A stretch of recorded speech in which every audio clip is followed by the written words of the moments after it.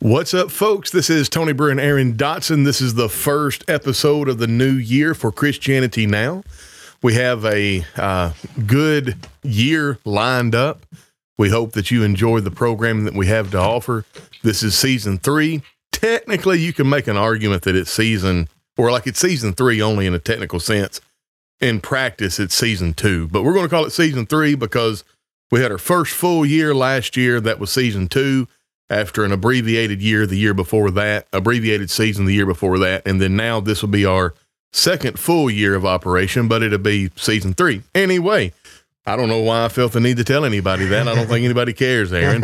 Yeah, probably not. But we want to be sons of Issachar, and we have these captions. Be sure and follow us on X, formerly known as Twitter. First Chronicles 1232, the sons of Issachar. They had understanding of the times to know how Israel ought to go, and that's what we want to do, and that's what we want to equip people to do. And today we have a show lined up for you that is about some, I don't know if it's exclusive to these times, but this is something I've kind of seen over the last year or so, and I finally just kind of sat down and I compiled some video from the internet, and we're just going to look at it, we're going to talk about it, and I think it's indicative of a society that is in moral degradation, because it is sad. In fact, I think you can talk to anthropologists, and they study humanity throughout the centuries, and they're all from an evolutionary perspective. But they say that that a society is really evolving and transcending when they start to take care of the helpless in the society. That's old people and children. And then a society is pretty much gone whenever they start to neglect old people and children. Yeah, we've been there for a while now. I was going to say, where are we now? Yeah. And I think of Canada and their maid service. And I'm not talking about people to come in and clean your house. Yeah. MAID is an acronym, medical assistance in dying. And now listen to me. I believe that 4% of all deaths in Canada are now medical assistance in dying. Wow. Now you're thinking, well, Tony, 4%, that's out of 100. That's a lot. There's, well, you know what? Let me do how many deaths per year for MAID in Canada. Canada, C-A-N-A-D-A. I typed it exactly as I said it. There have been, now listen, since 2016, Aaron, this is according to Wikipedia. This is euthanasia in Canada. Euthanasia in Canada has its own Wikipedia page. Mm-hmm. There have been, and again, it's a Wikipedia page, so we're not doing scholarly, deep research here. Yeah. But it's going to give you a good idea. It's going to give you a real good idea. For something like this, yes, this is exactly what Wikipedia is for. Yeah. And y'all are rolling in with your comments. God bless you and thank you, and we're going to get to your comments. But listen to this. There have been 44,958 deaths reported in Canada since the introduction of legislation in 2016. Wow. In 2022, 13,241 MAID provisions reported in Canada, accounting for 4.1% of all deaths in Canada. This represents a growth rate of 31% over 2021. Wow. That's huge. Hey, Alabama. The question is, how many are medical murder of people who didn't choose to die by a doctor? I'm not sure what that means. Now, I will tell you this, that there have been cases, and I don't know if you're using, in other words, I don't know how do I explain this? I know what all those words mean in English, but I don't know exactly what you're getting at there. If you could kind of see if you could, I don't know. I hate to tell you to clarify the question because I think the question is clear enough. It's just, I don't get it. Add a little more to it, maybe. Yeah. But I will tell you this, that there are cases, and Steven Crowder did a really good job uncovering this and some others, of people who, like this one woman, she wanted to live. She just needed a wheelchair ramp or a wheelchair. So all of the construction up here is multi-stories. Like we live in a 2-story house, and this house that we live in is relatively small. Like it was built in the 60s. We've got a full-size basement and a full-size upper. But we lived for a little bit in a house that actually had 3 stories. Yeah. But it was a full basement, and on the main floor, there was just a living room and a kitchen and a bathroom. And then on the upstairs, there were 4 bedrooms. Yeah. So all the construction here is like that. And so this woman needed a wheelchair mobility machine. I don't know what you would call it. I hate to call it an elevator because that sounds kind of like an escalator that goes. Well, what would it be? It's so you've seen them in movies where it's like kind of like a chair on a banister, yeah. and you have a wheelchair up top and you have a wheelchair at the bottom, and you transfer from the wheelchair on one floor into the chair. It takes you up it. Yeah. So whatever that would be called, a lift. Yeah, like an assisted chair, a lift. Yeah. So it was cheaper to just kill her. Mm-hmm. They said that we can't give you this right now, but we would like to offer you our medical assistance in dying. And that's happened quite a bit. That's sad. Yeah. It's very sad. And of course, listen, to get political, keep voting Democrat in the United States, and this is where we'll be. Yep. Because this is exactly where the Democrats want to take us. No, that's what they said. That's the thing, It's like, yes. That's what they support. MAID is probably the ones connected into dying by the medical system for the most part. Yeah, the MAID is absolutely terrible. And, all right. Yeah. Quickly, Aaron, hold on. Comment section. What's up, the Sword and Pearl? Reginald Perry, good to see you. Connie Barden, Rusty Kirby, Missy Malone. And, that is so evil. Good morning, John Exum. And of course, I think murder is murder, no matter how you slice it. And, then of course, that word slice is, ironic, I guess. I don't know if ironic is the right word. Yeah. There's 6 things the Lord hates. Yea, 7 are an abomination. A proud look, lying tongues, hands that shed innocent blood. Yeah. And there's a lot that goes into that. It's hard to explain online. Okay, gotcha. Yeah, it's not you. I just that comment that I don't know. But I will tell you this: that everybody that gets a MAID package, they don't want a MAID package.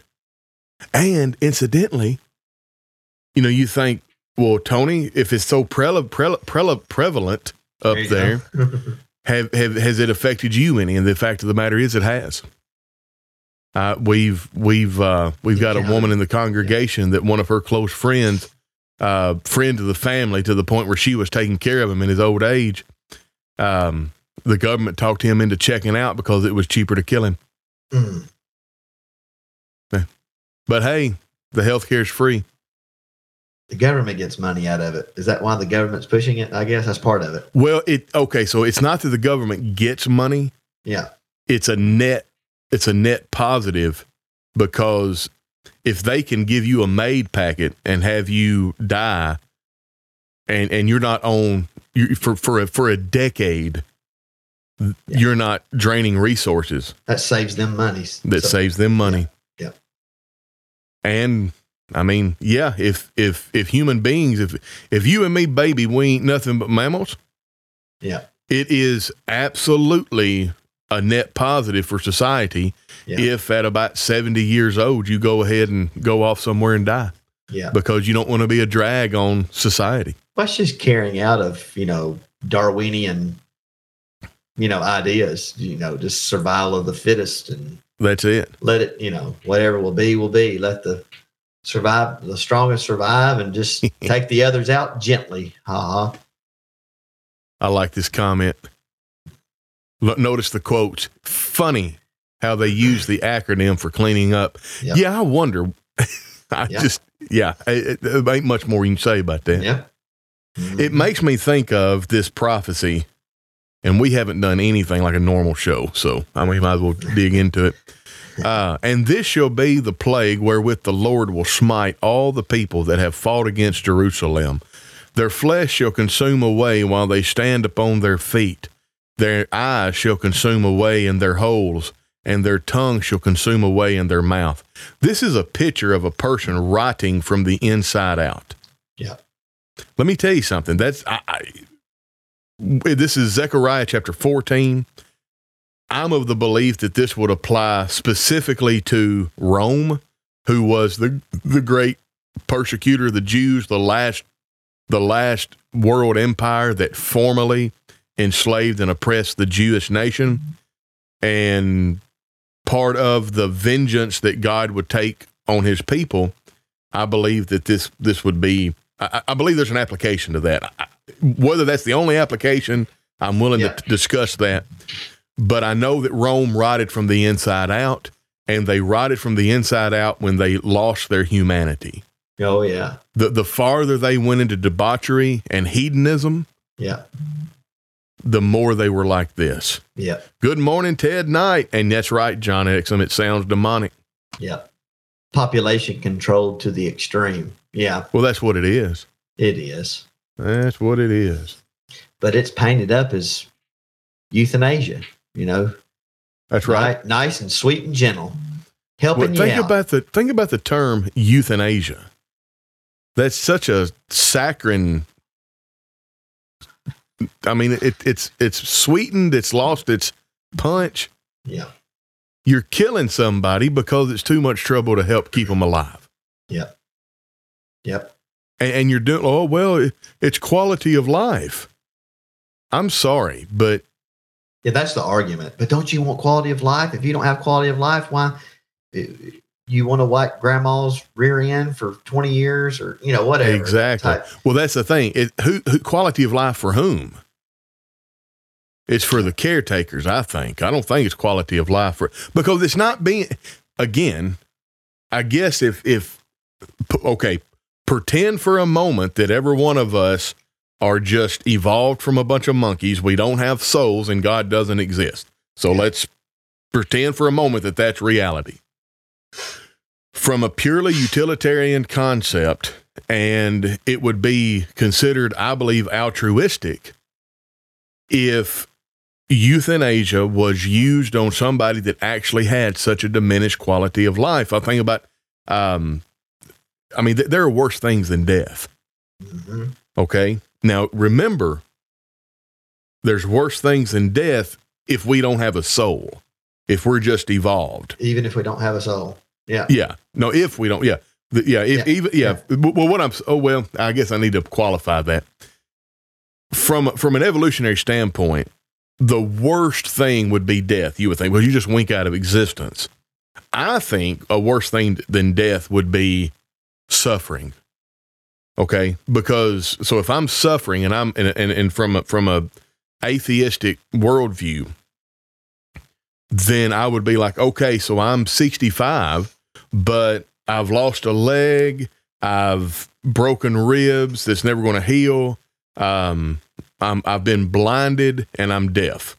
Yeah. Let's go ahead and go the way of all the earth. Yeah.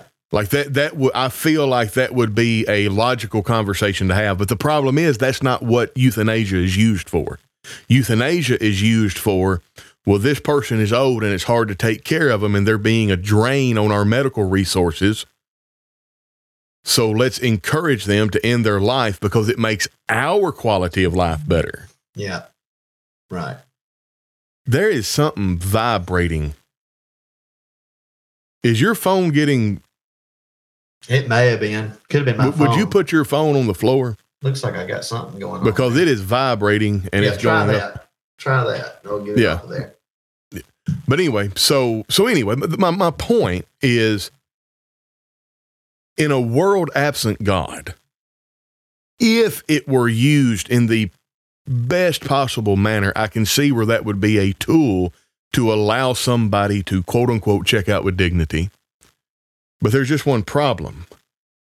We're not gods. True.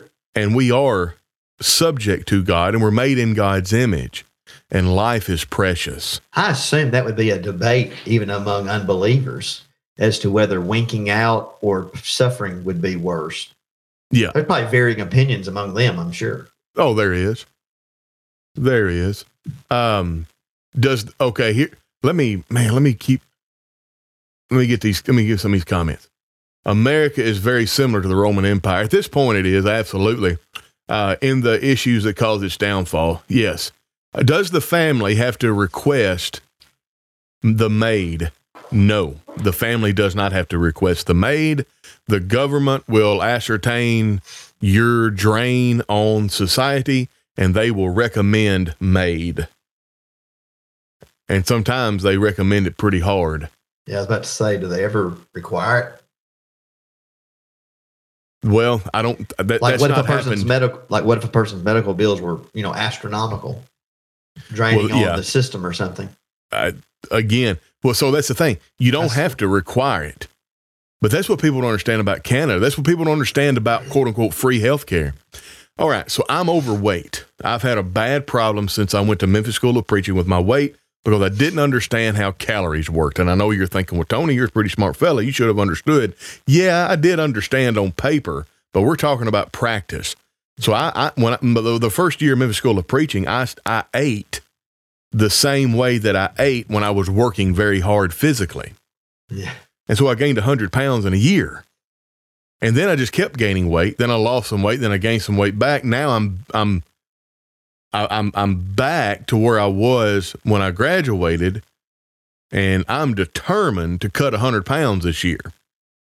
All right? I'm determined to cut 100 pounds this year, but it would be very, very easy if I could go to the doctor and I could say, look, I do not want weight loss surgery, but what I want to do is I want to go through the beginning process of the weight loss surgery. In other words, I want you to look at my vitals, look at my cholesterol, look at my blood pressure, look at my blood sugar, make sure my heart's healthy. Put me on a liquid diet for 3 or 4 months and give me the medical support. So you can do all of that stuff in the States. And a lot of that stuff is covered by your medical insurance. But even if it's not, it's still affordable because of the free market. In Canada, it's free bariatric surgery and the process around it. I'm eligible because of our status. I'm eligible for the free healthcare here. And I went around, called around and stuff like that. Yes, I can get that in about 7 years. Yeah. 7 years. And so you don't have to they don't have to force maid on you.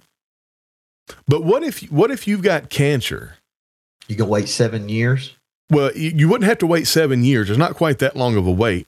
But some cancers, a month or two can be the difference between life and death. Oh, yeah. All they have to do, if it's going to be too much money to treat you as opposed to just kill you, all they got to do, and there's actually a board that reviews your case. And if it's going to cost more money to treat you than to kill you, then they do deny you service. And if they deny you service, are you just going to sit there and waste away from cancer? Or are you going to request a MAID packet? Many people are going to go with the MAID packet because of the suffering. That's it. The agony. Just to be clear, I do not want the surgery. I'm not first off, I'm not carrying enough weight to need the surgery. Like with my bulk, with my size and my frame. You talking about like the gastro type surgery? Yeah. Yep. Seems like that, I don't know, like a 50-50 shot on that kind of surgery. Seems like a lot of folks have bad effects from that. Well, the reason I hadn't looked into it close. Even with the surgery, most people gain the weight back, and the reason is because there is a reason you're fat. Yeah. Yeah. It's because you have a psychological addiction to eating food. Yeah. I have an addiction to eating food. When I'm stressed, I eat. When I'm thinking, I eat. Yeah. When I socialize, I want to eat. Yeah. And it's not just that, it's I eat the wrong things. Yeah. So I've got to fix the psychology of it first. Multiple factors there. Yeah, but if you just wave a magic wand and make me, 280 pounds with 9% body fat, a 34-inch waist and a 52-inch chest, well, if you don't fix the underlying reason, if you don't fix the psychology, then in a year I'll be right back to 400 pounds. I'll gain that 100 pounds. Yeah. Incidentally, according to the doctor, with my frame, my muscle mass, all that, if I weighed 300 pounds, I would be where the doctor would want me to be. Do you understand how big a man that is? Like, that's my healthy weight. Yeah. My healthy weight, according to the doctor, is 300 pounds. I'm just a big boy. That's a big old guy. Yeah. That's like when I say them linebackers in the NFL, if they fell on me, it'd break my back and be paralyzed at best. Worst, it'd kill me. Well, I guess at worst, I'd be paralyzed. I guess I'd rather die than be paralyzed. I don't know. But if I got ran over and one of them guys fell on me, it'd paralyze me. John Exum says I need to go to Benny Hinn or Kenneth Copeland. They can wave their hand and help me lose the weight. We laugh at that, but there's people that really follow those guys as truth teachers. Oh, I guarantee it. And Benny Hinn's claiming that. These guys are claiming this. Yes. There was a comment by Ted Knott. I'm 6'2", Connie. Hey, Tony, you know what your problem would be, though, with Kenneth Copeland and Andrew Womack and all them? What's that? You wouldn't have enough faith. I guarantee it. I've seen your faith, and I think it's a high level, but it wouldn't be to Kenneth Copeland. Not enough. I don't have enough. I don't have enough faith to keep eating cake and have God make me skinny. Yeah, that's what I pray for all the time. Dear God in heaven, please, I pray for this chocolate cake that you'll make the calories go away. Yeah. And then he says, well, you've got a membership to the gym, dummy, if you'll walk 30 minutes on that treadmill. Yeah. Me and Dad used to tease about, blessing the food, which I know bless means give thanks. But exactly. But we say the word bless a lot of time, like, please bless Tony during his surgery. You didn't have surgery, but I'm just using an illustration, right. And, please bless the food. Well, what's he going to do with it? He's going to turn the chocolate into something really healthy. I was going to say, some food needs blessed more than others. Yeah, please bless it, Lord. Miraculously change it into something super healthy, Lord. Bless it. Bless that food, I heard I can't remember who this was, and I'm sure it's an old preacher joke, but somebody was talking about modesty and shamefacedness, and somebody asked a question like from the audience says, hey, well, is it a sin then for a woman to wear makeup? And the preacher says, well, no, but it might be a sin for some not to wear makeup. Woo. All right, well, I'm not going to say. Well, preacher, could you use your discretion and show us which members need to wear makeup? I was going to say, let us know, preacher. Yeah, point them out. All right, first, sword and pearl. Many young people are dying from myocarditis. What? And why can I not talk today? Read that for me. Well, I'm trying to find it. I don't see it. Oh, can you not see it on the screen? Well, I'm trying to here, even on my end. Whose comment was it? It's the sword and pearl. I've got it highlighted on the screen. You should be able to see it. I see that now. I wasn't even looking at that. And many young people are dying from myocarditis. So it's a complication of the heart. And some people who have been labeled conspiracy theorists say that the reason you're seeing all these people drop dead of these strange heart diseases and stuff is because of the COVID jab. Yeah. I don't know. I have no comment on that. Causation is not necessarily correlation, but how many coincidences you going to write off? Yeah. This is the one I wanted right here. Who determines quality of life? There you go. My lady went through things that would have been detestable to her if she knew what was happening. But as the caretaker, it was a joy to me. That reminds me of a meme that I saw. It's of a man whose his wife has dementia, and in the meme, she says something to him, and he's very loving to her. And an onlooker asking, why do you continue to try? She doesn't even know who you are. And to which the man replied, the husband of, 60 years, said, well, I know who she is. Yeah. Now, I will get emotional if I talk about that. Well, it's called the devil. Was it? I don't know who coined it, but the devil's disease. I think that's the title of Ted's book, My Journey with the. Well, I don't have it pulled up. I've been reading it. Maybe he'll comment that. Yeah. But it's the devil's disease. In fact, you can buy it on Amazon. You can download it on your Kindle. Yeah. But yeah, it's I can't hardly stand it. It's even thinking about it. I know. All right. We have a loved one. I have a loved one right now that's being affected by it. They're not, I don't know what the word for it is, but they're not completely gone as we would say it, but they know they're on that track, and that's sad too. That's, yep. But what we're, go ahead. Aaron, Scott Beck says this reminds me of Dr. Kevorkian back in the 80s and 90s. And I'm like, yeah, I remember that. And what's going on today is nothing.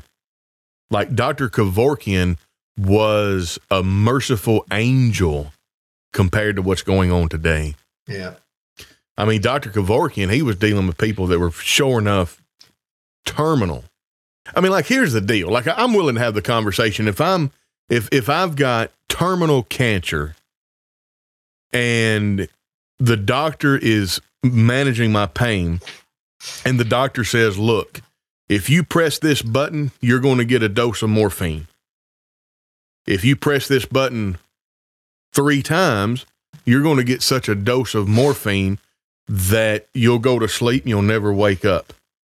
I don't know what I would do. Yeah.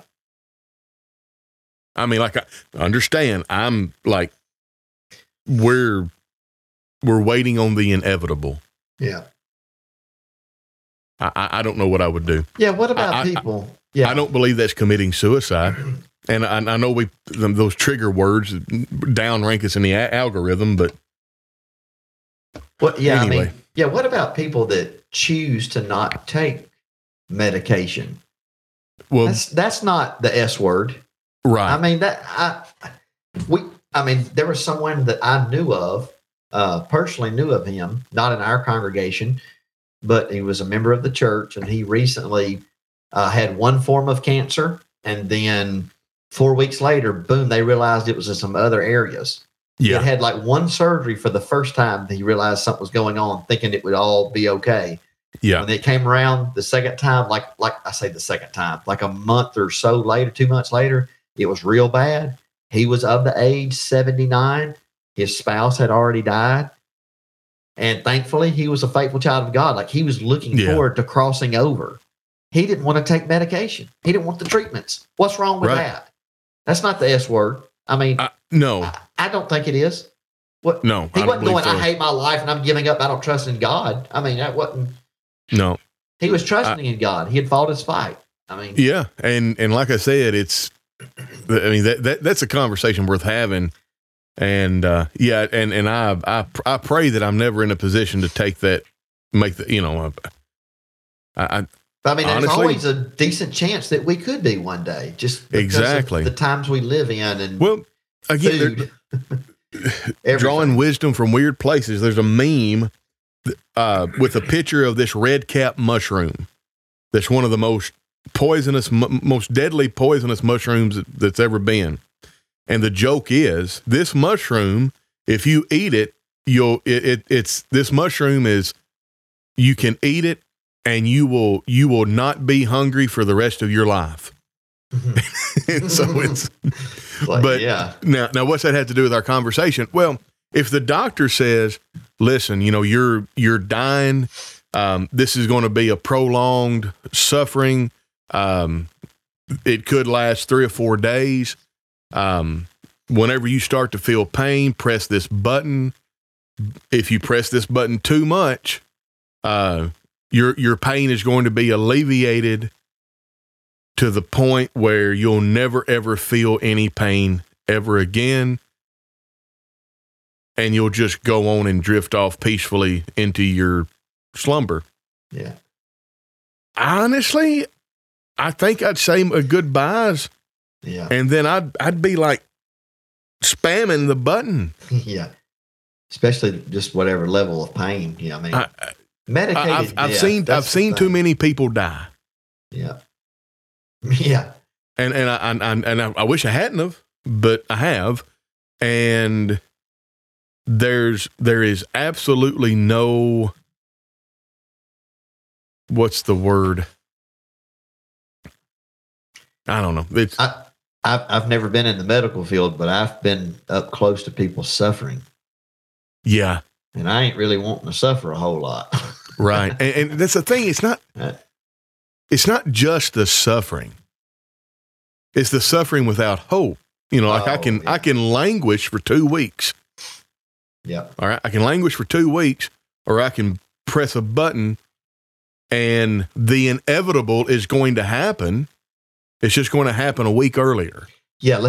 You go to the doctor and they said, there's no mistake. You are eat up with a deadly disease. Yeah. Like there's 0% chance you'll live past whatever, 3 months or. Yeah. I mean, I see nothing wrong with people taking medication. I mean, I know that's not really our topic, but that's what that is. Taking medication to ease pain. And so many times you hit the button, it inadvertently speeds up death. Yeah. Oh, hold on. There's so many good comments here, Aaron. I want to get this one from Hey, Alabama. Where's it at? Oh, wait a second. Okay. Yeah. Sorry. The column that y'all see is inverted from the column that I see. So, all right. Scott Beck. It's the moment when your doc says, get your affairs in order, that you realize the end is near. That's it. And there is a sobering, listen, man, I think I could wish that everyone would be able to feel and have that moment of clarity of being convinced you're going to die. I've been convinced a few times in my life that I was going to die.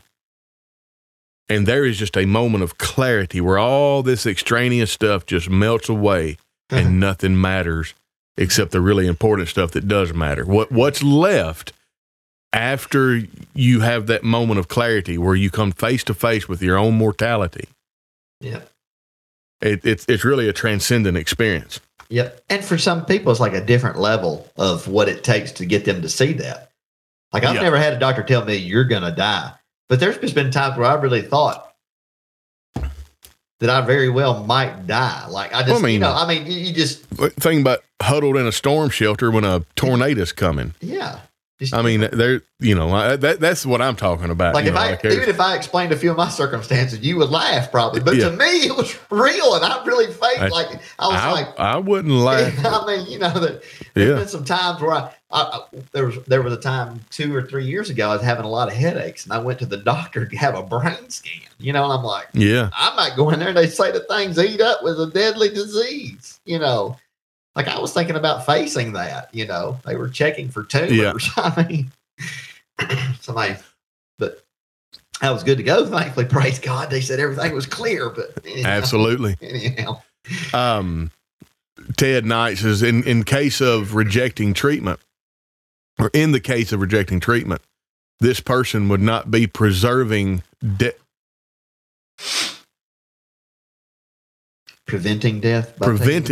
Yeah. Preventing death by taking the medicine. He is just prolonging death. Yeah. Yeah. That is true. And I mean, there's a sense which you could make that like, yeah, that's everybody. That argument was just about everything, but I mean, it's a good argument. Yep. The side effects. Yep. Of chemotherapy and radiation can be devastating. So the choice not to take it is quite understandable. Quality versus length of time here is a personal choice. That's what I was thinking about. Just her comment. That's what I was thinking about a moment ago, and especially like the child of. And that's all we can speak from the child of God's perspective. I mean, it's just, yeah, you're not giving up on God or life. Like, let's say you get a diagnosis that says you'll probably only live a year, and you don't want to. That's a lot longer than 2 months. Yes, and there's something to be considered. Like,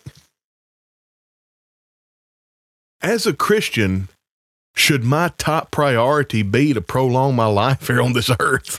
Yeah, and that's what I was going to say. It's not wrong. Like, let's just say they said you had a year. What if I actually thought quality of life won't be? I can serve the Lord. I feel like I can serve the Lord better for that 1 year, if that's what I got, without the treatments. Yeah. Like, I feel like as long as the child of God is thinking about serving God and loving God, I mean, how can he make a wrong, like an actual transgression of God's law wrong decision? There's things we don't know. We have to make the best decisions we think. We pray for wisdom, but he's probably way too dirty for anybody to listen to, and my memory, I'm filtering it through a rose-colored filter. But it's this old man that was talking about, like, oh, so you want to be a vegetarian? You've added 2 years onto your life because you ate broccoli, and now you're going to live 2 years longer than me because I ate ribeye steak. He said, you can have those 2 years. He said, my life was better than yours. And he said, another thing, do you think you're adding 2 years on in the middle when you're 20 years old and you're vivacious and able to, enjoy the comforts of your spouse and, think about the way he would say that. He said, no. He said, you're adding 2 years on to the end. He said, you from 80 to 82 and me from 80 to 82, I ate meat, you ate veggies. There's going to be no difference in us. Yeah. He said, maybe we think about quality of life. Yeah. Let's live the life that we have, and I mean really live. I think about the end of Secondhand Lions when the two old men at 90 years old try to fly that plane through that barn and they die, and all of their stories are validated whenever this helicopter comes in and this Middle Eastern guy says, "I saw this on the news. My uncle was a good grief, man." My uncle was a rich sheik. And he always talked about these two men as their most formidable adversaries. Mm-hmm.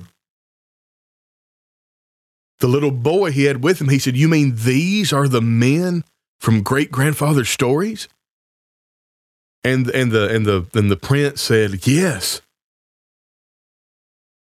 And the little boy said, You mean they lived?" And then the boy who was grown into a man whom those guys raised looked at the little kid and it's like, "Oh yes, they really lived." Yeah. Yep. Quality of life. It's about the dash. Yeah. Right. Exactly. It's about the dash. Yep. And many people are convinced that length of life. I think probably too much time, effort, energy, and money is spent in length of life. It is. I mean, a candle that burns twice as bright lasts half as long. Yep. Yep. That's true. Good illustration. Some people say that's why dogs, they don't last as long. Yeah. They burn bright. They burn brighter. Yeah. The lessons from a dog. That's it. Study the history of some of these diseases and see when they started to be common and what foods were approved by the FDA. Oh, yeah, the greatest hoax that was ever perpetuated on Western culture was the fact that the base of the food pyramid should be grains.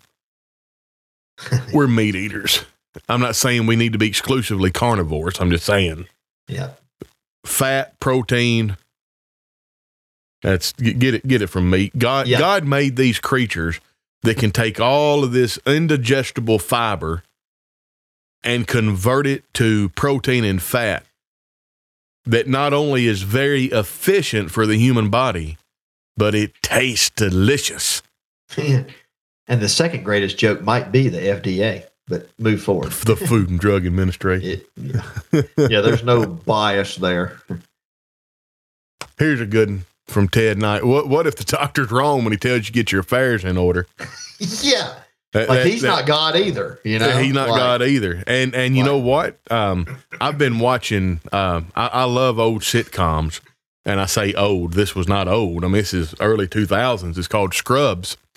And on one of the episodes, Dr. Elliot Reed diagnosed this dude with cancer, said he had 3 months to live. He come back and said, well, we've cured your cancer. Who knew? Sorry about that. Well, the guy actually sued, or was going to sue her, because he said, you don't understand what that did to me. So, I mean, yeah, you better pay attention. You better be careful. Be careful the decisions and stuff that you make. And if your doctor says get your affairs in order, my suggestion would be get another opinion. You know, and I love that. Yeah. And I love that verse that John shared, Psalm 90, verse 10, about numbering our days. I think that means to value your days. It's to take inventory. That's what I think, yeah. Take inventory in retail, and value them. Yeah. Retail sales, you take inventory of the things you have of value so you can show the government your assets, so they know how much to tax you. But that's the thing. You don't count anything that's not valuable. Right. Yeah. Number your days. Why? Every one of them is valuable. Yep. Absolutely. There's some, this is awesome. Like, not only do we have people commenting for us, we have conversations happening in the comment section. Good. That's amazing. That's cool. Y'all keep this up. We're going to be viral podcasters. We're going to be like Joe Rogan. I don't know about that, but David Stafford, is he here? I thought I saw his comment. Yeah, I appreciate his comment earlier. He said something about, it's good to see you brothers back. I appreciate that, David. I do too. It's good to see you on here and supporting the show and making comments. He makes some really good Bible comments. I appreciate his thoughts there. Not just in that one comment, but others. You know, when I scroll down through our comments on my end, it's like it goes blank for a minute and then it comes back. Yeah, it can get a little janky. It gets a little janky, yeah. Listen to this. I want to get this video before we get off here, and I do need to get off here. We don't need to have a 2.5 hour show today. There were doctors in the news a few years back that were arrested for telling people they had cancer and they didn't. He made money off of it. Oh, well, yeah, I could see where you could monetize that. Oh, yeah. Where you can monetize. Yeah, I mean, you tell somebody, look, man, hospitals are funny places. You've got to be real careful about, because especially if you're part of the system, like if you're a nurse or a doctor, or if you're like if you're a chaplain working for the hospital. Yeah. You've got to be really, really careful, because there's such an imbalance of power there that you can have undue influence on somebody, and that's a huge responsibility. Yeah. Connie Bard, and there have been people told they only had months and didn't take treatments and live for several years. Ain't that only God truly knows. Yeah.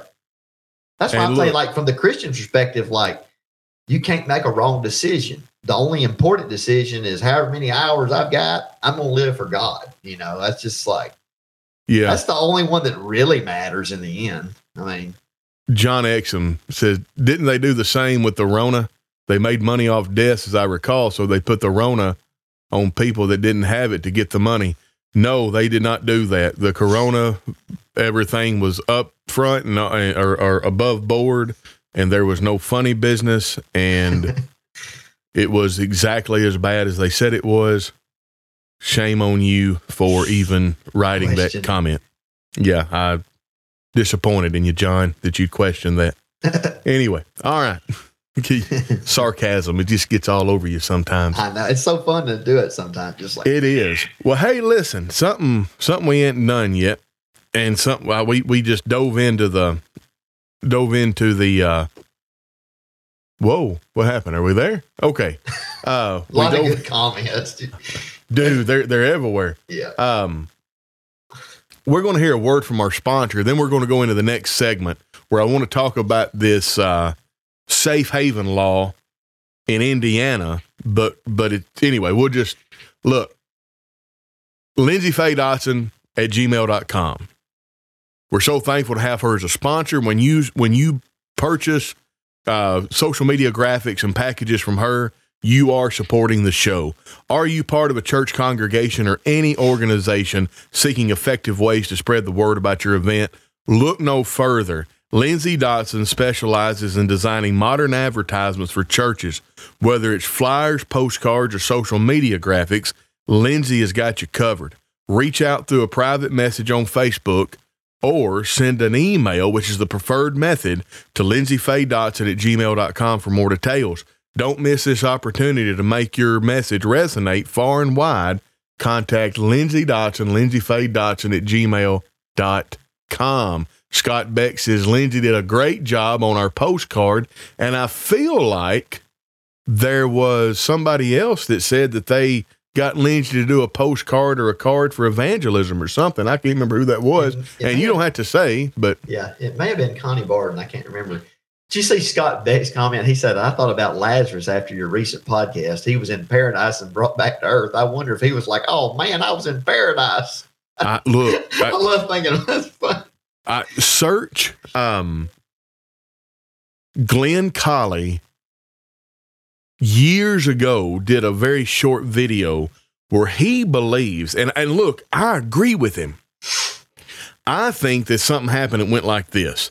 Jesus came and talked to Lazarus and said, Lazarus, I need a favor from you.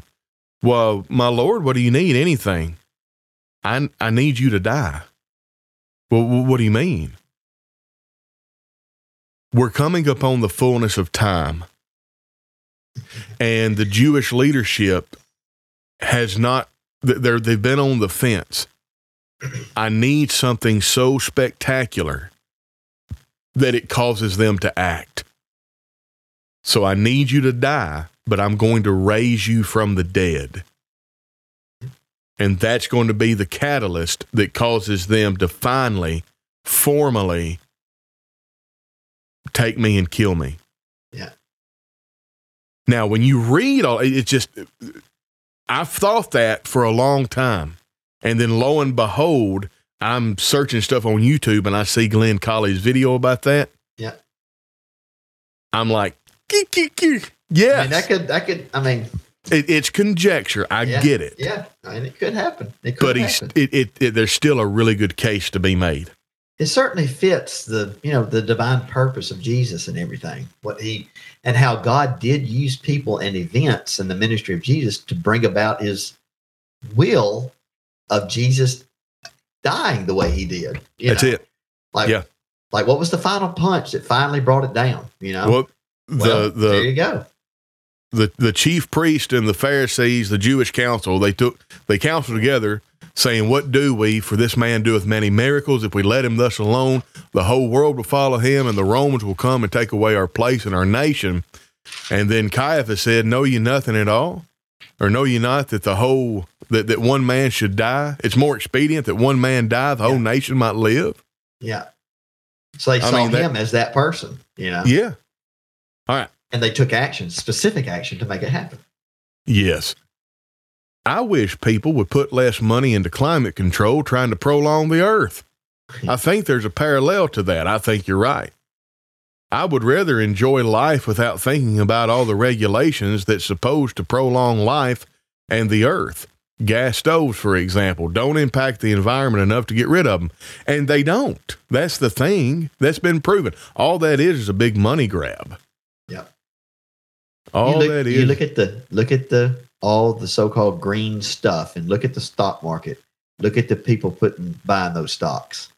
Well, it's the people pushing that legislation. And look at people who are buying property that is oceanfront property, and the banks are loaning them money for decades out.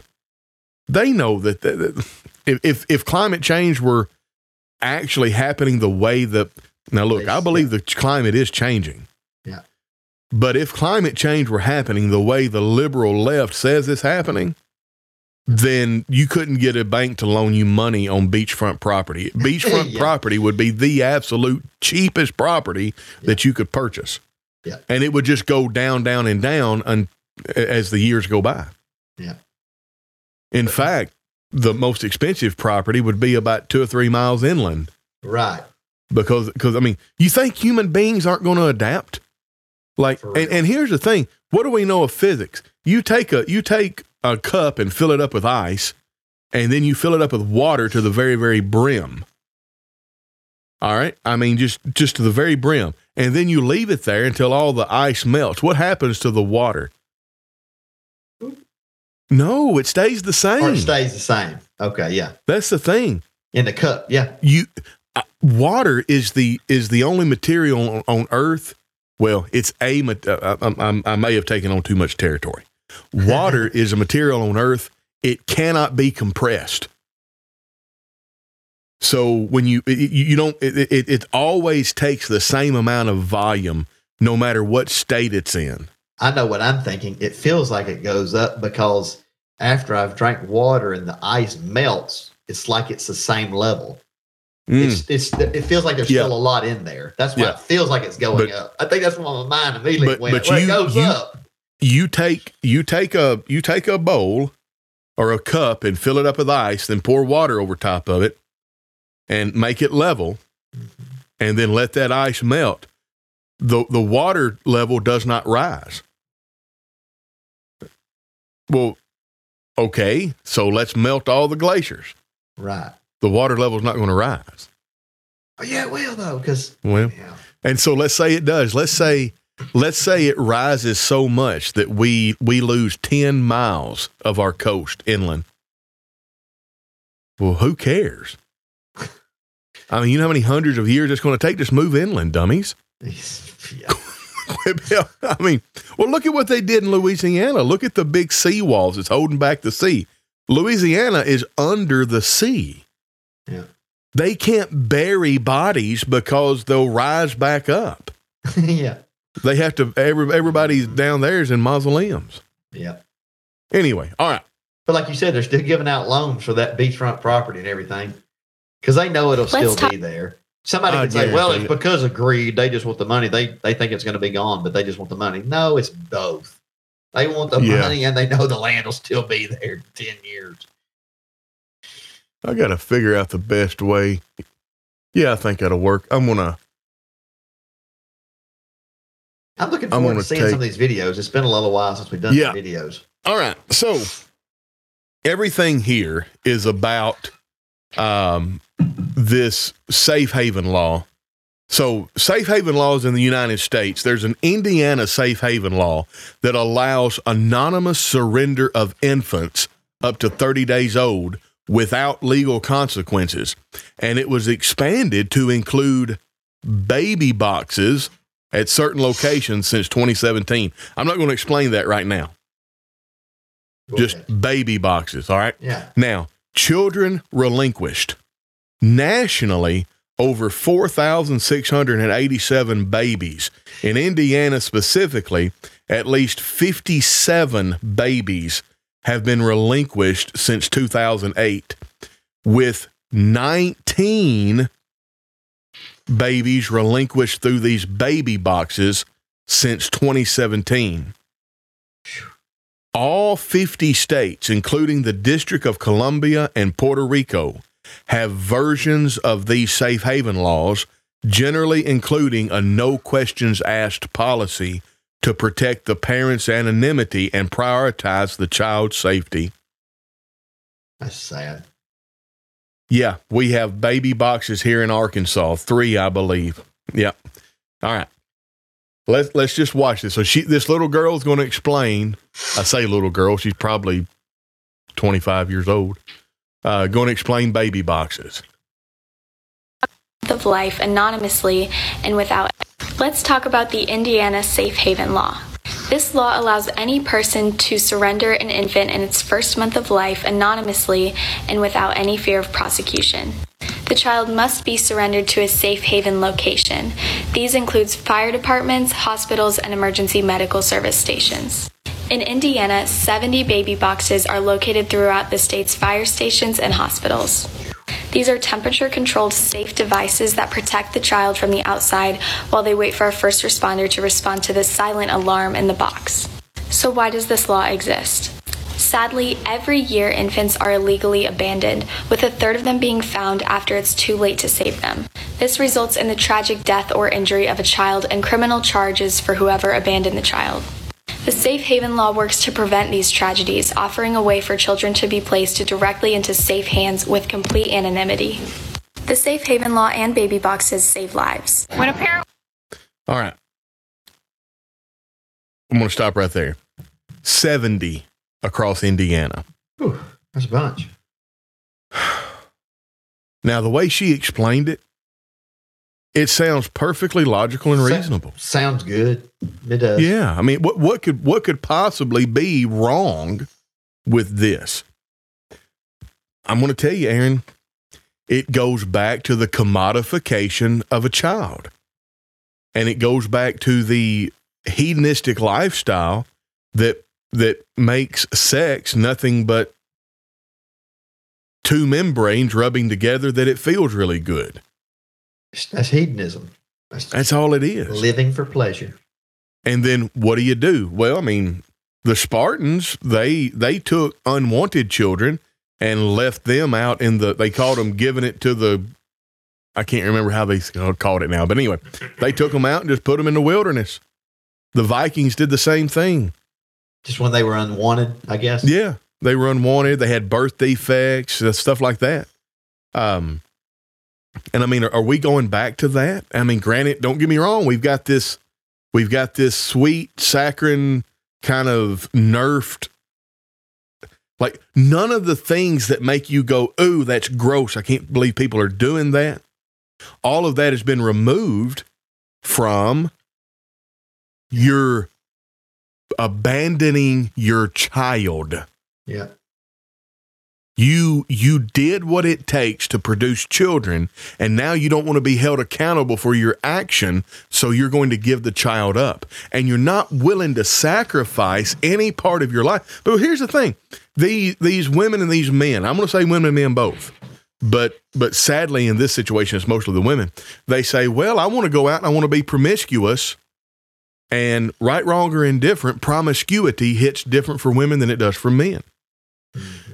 It's more dangerous for a woman to be promiscuous than it is for a man to be promiscuous. There's more levels of accountability for a man or for a woman than there is a man, in that her body is forever changed once she becomes impregnated, even if she doesn't carry that baby to term and something tragic happens where she has a miscarriage or something, or if she chooses to abort. All right. So her body's forever changed. So it's harder. Promiscuity is harder on women than it is on men. So that's why historically women's chastity and virtue have been more protected. We see that in the story of Godiva. Are you familiar with the story of Godiva? Lady Godiva. That's in a song. Yeah. Yeah. So she rode through the town. She rode through the street naked on a horse or something. Now, the reason that she rode through the streets naked on a horse is because she told her husband, you are oppressing people, and in protest, I am going to ride through the streets naked on a horse. And so beloved was she that all of the people in that town went inside their houses and shut their windows. So they not to see it. To protect her chastity. Yeah. And so that story lets us know exactly how valued the chastity and virtue of women should be, in that her husband should have, like that was a lever that she used to get her husband to comply whenever he was doing something very bad. Like, look, I'm going to cheapen something that it's very, very valuable. In other words, think about just a master key. A key that opens every lock is a master key, and a lock that opens for every key is just a worthless lock. Yeah. So that's from an evolutionary perspective, that's the difference between men and women. Yeah. A woman who is promiscuous is a lock that is opened by every key. A man is promiscuous. He is a key that's able to open every lock. Yeah. Right, wrong, or indifferent. That's just the way it is. Well, the advent of birth control and the advent of abortion, which is birth control, has allowed women to be promiscuous. Yeah. And they can be promiscuous as men without having the consequences of their promiscuity. Yeah. So affecting them. So this is just cheapen womanhood. That's one of the worst things. This is right? Cheapening womanhood is all it's doing. This is it's destroyed it. This is to womanhood as pornography and gentlemen's clubs, so-called strip joints, are to women's sexuality. Yeah, and they do it in the name of feminism. They do it in the name of liberating. Yes, it's our body. It's our choice. Yes, and it's like you're making the choice all right, and it's damning yourself. That's exactly. The thing. And these women who buy into this, who are hoodwinked by this, they think, well, I can just, I was going to have this baby. I decided not to abort it. So now that I've had it, well, now I'm stuck with it. Well, I'm not stuck with it anymore. Now I can go drop it off at a baby box. So it's just continuing. It's like another form of abortion in the sense that it's getting them out of their responsibility and accountability. Yes. Not equal like murder, but yes. And what a person means when they say, well, I just can't afford to raise this child right now. What they actually mean is, I can't afford to raise this child right now and conveniently continue in the lifestyle that I'm used to. Yeah. Well, I can't afford to raise this I can't afford to raise this child right now and continue to go continue to go out to clubs, to continue to act like a single woman, to continue to whatever. Well, you've got to change your life. You're now living for somebody else. You're no longer living for self. And this is just one more way to do that. And this comment right here real good is comment. what we should have led with. Very good comment. Women are more oppressed than ever. Yep. Thanks to feminism. Yep. I knew you were going to do that. Okay, that's just hitting it right there. That's the nail on the head. That's it. And so many good comments, by the way. Yep. Connie Barden just looked it up. We now have 6 boxes and 12 babies have been surrendered in the past 4 years. Scott Beck. Yeah. Oh, hold on a second. Yeah, he's commenting to Hey Alabama. Hey Alabama says, but I'm willing to take a child and they won't let me be a safe haven and take care of the child. They want them in the system for the money. Oh, yes. Yep. Yes. I 100% agree with that. That is so pathetically sad. And Scott Beck says, won't the baby still have to go through the adoption process? So it cost, I'm not exaggerating, it cost tens of thousands of dollars to adopt a child. Yep. It cost around $600 to abort a child. Yep. It's free to drop one off at the baby box. See what we've done to life and women? Why in the world? Listen, I'm going to tell you, from a secular standpoint, I would be happy with this legislation. Abortion is legal. It's already out there. We're already practicing it. Let's put a moratorium on the progression. So we're just going to, whatever laws about abortion are in place right now, let them stay in place. Now we're going to have a government, if we're going to get the government involved, we're going to either subsidize adoption, or we're going to remove 90% of the red tape and fees associated with abortion. I mean, adoption. Sorry. Yeah. Two words that begin with an A that sound similar but have very different meanings. Yeah. I mean, the thing about that box is, like, we could talk more about that box. It's like some people would just argue, well, our society is already doing these kinds of things. This is providing a safe place for the baby that they don't want. Maybe so, but they're avoiding responsibility and consequence.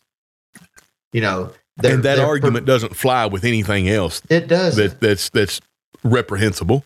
They're practicing, ungodly sexual activity. Yeah. Instead of godly sexual activity in marriage. Yeah. And here's the thing.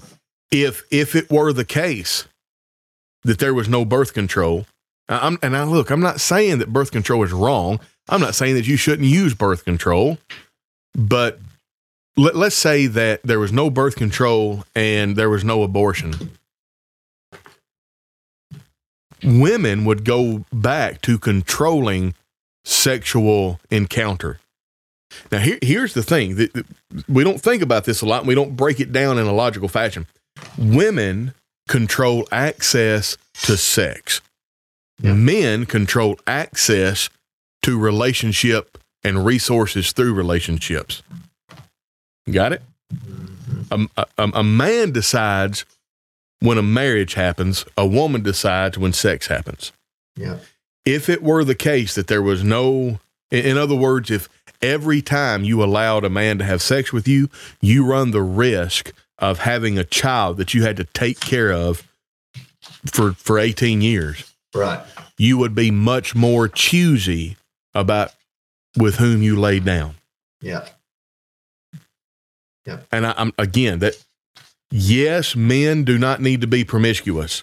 I'm not talking about a morality here. I'm talking about just nuts and bolts. Yeah. I'm talking about biology. Yeah. Anyway. Yep. If anyone goes through the Department of Human Services here in Arkansas, there is no fee to adopt. I did not know that.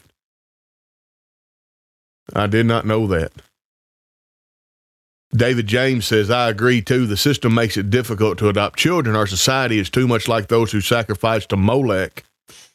And the Cosmopolitan magazine recently had 3 articles on how to have a satanic ritual abortion. This is what teenagers are reading. Absolutely. Yeah. Here's the problem is the church stopped being political and politics became more religious. Yep. So they're dominating the religious conversation. Yes. They are. They're controlling Politics is religion now. Yeah. These are there's ideologies, there's standards, there's a norm to live by, there's a moral code. I mean, it's rough. In my opinion, the reason why we, quote unquote, got out of politics is because of persecution. Yeah. That's my opinion. I just think we got out of it because we don't want to suffer. That's it. We want to lay low. All right. But look at John DeBerry. I love bringing him in when I can. I mean, it's just like, I know. The brother's been persecuted. Probably still is. I mean. Yeah. All right. Let's keep going. Let's see what these boxes are and how they play out. And again, this woman is going to show us these boxes and she's going to act like she's proud of them. This is a good thing. Yep. It reminds me of this look when I worked in retail sales in Walmart back in the 90s. We had what we called the compactor. It had a metal door like this, and you threw the trash in. You hit a button, and it compacted the trash. That's what this reminds me of. One of our safe haven baby boxes, and no one is in this building because they're out on a fire call. Parent just has to open the door, take the orange bag that has resources for the parents. There's a packet that has resource for the parents. Oh, that's so sweet. Yeah, nobody there to bother you. They're all out on a fire call. Yeah. Sorry, that was hilarious. I mean, that was hilarious. So they're always gone on a fire call. They're sorry. Place their newborn inside, shut the door, and walk away. This is what it looks like. Walk away. Walk away from your troubles. Walk away from what you don't want. Saving babies one box at a time. Side of a baby box, opens the door, places the newborn inside the medical bassinet, takes the orange bag, shuts the door, and walks away. But okay, so what happens though once it's shut? Could Billy Bob just walk up, open it back up, grab the baby? No. Or does the baby move, or does it automatically lock? Or I know there's it's not covered in this, but I've watched another video. Once you put a baby in there, you can't open it back up. So the baby just stays in the same place. I think so. I could be wrong. But they're silently alerted immediately, right? Yes. Yeah. Are they trying to prevent shame on behalf of the parents? Yes. And quote unquote, they are trying to eradicate shame from the world. Yeah. In fact, well, we need to hurry up. Jeremiah chapter 6. Yeah, they lost the ability to blush. All right, let's keep going. But Tony, that looks so good. They're going to kill them anyway. Now they're letting them live. It looks so good. I know it. Like, again, I'm not justifying any of the ills of this, but just like, what do you do? These things exist. These things exist. Now, I'm saying we got to preach against this kind of stuff for responsibility and godly sexuality, and all that. But like, okay, the baby exists. The baby's there. So it's like, what do we as Christians do next? Well, let me throw something else. Help the babies or what? If I were a lecherous man and I got a woman pregnant and she didn't abort that baby, I would get that baby, put it in that box, and I would go put it in that box. Yeah. Yeah. Well, wait a second. No, it can only be the mother that can put the baby in there. Oh. Let's keep Feminism. watching. I know. Is there another big? Okay. Yeah. A baby boy was left in the Safe Haven baby box at Carmel Fire Station 45. The third infant safely surrendered at the station since April 5th. The founder of that program. Do you notice everything we're talking about? These things, the frequency of these things are going up at a phenomenal rate. Yeah. Kelsey says the baby is healthy. 2 babies were surrendered at the station in April, and Kelsey calls the third surrender a record number for one station among the 107 baby boxes nationwide. These babies were legally, safely.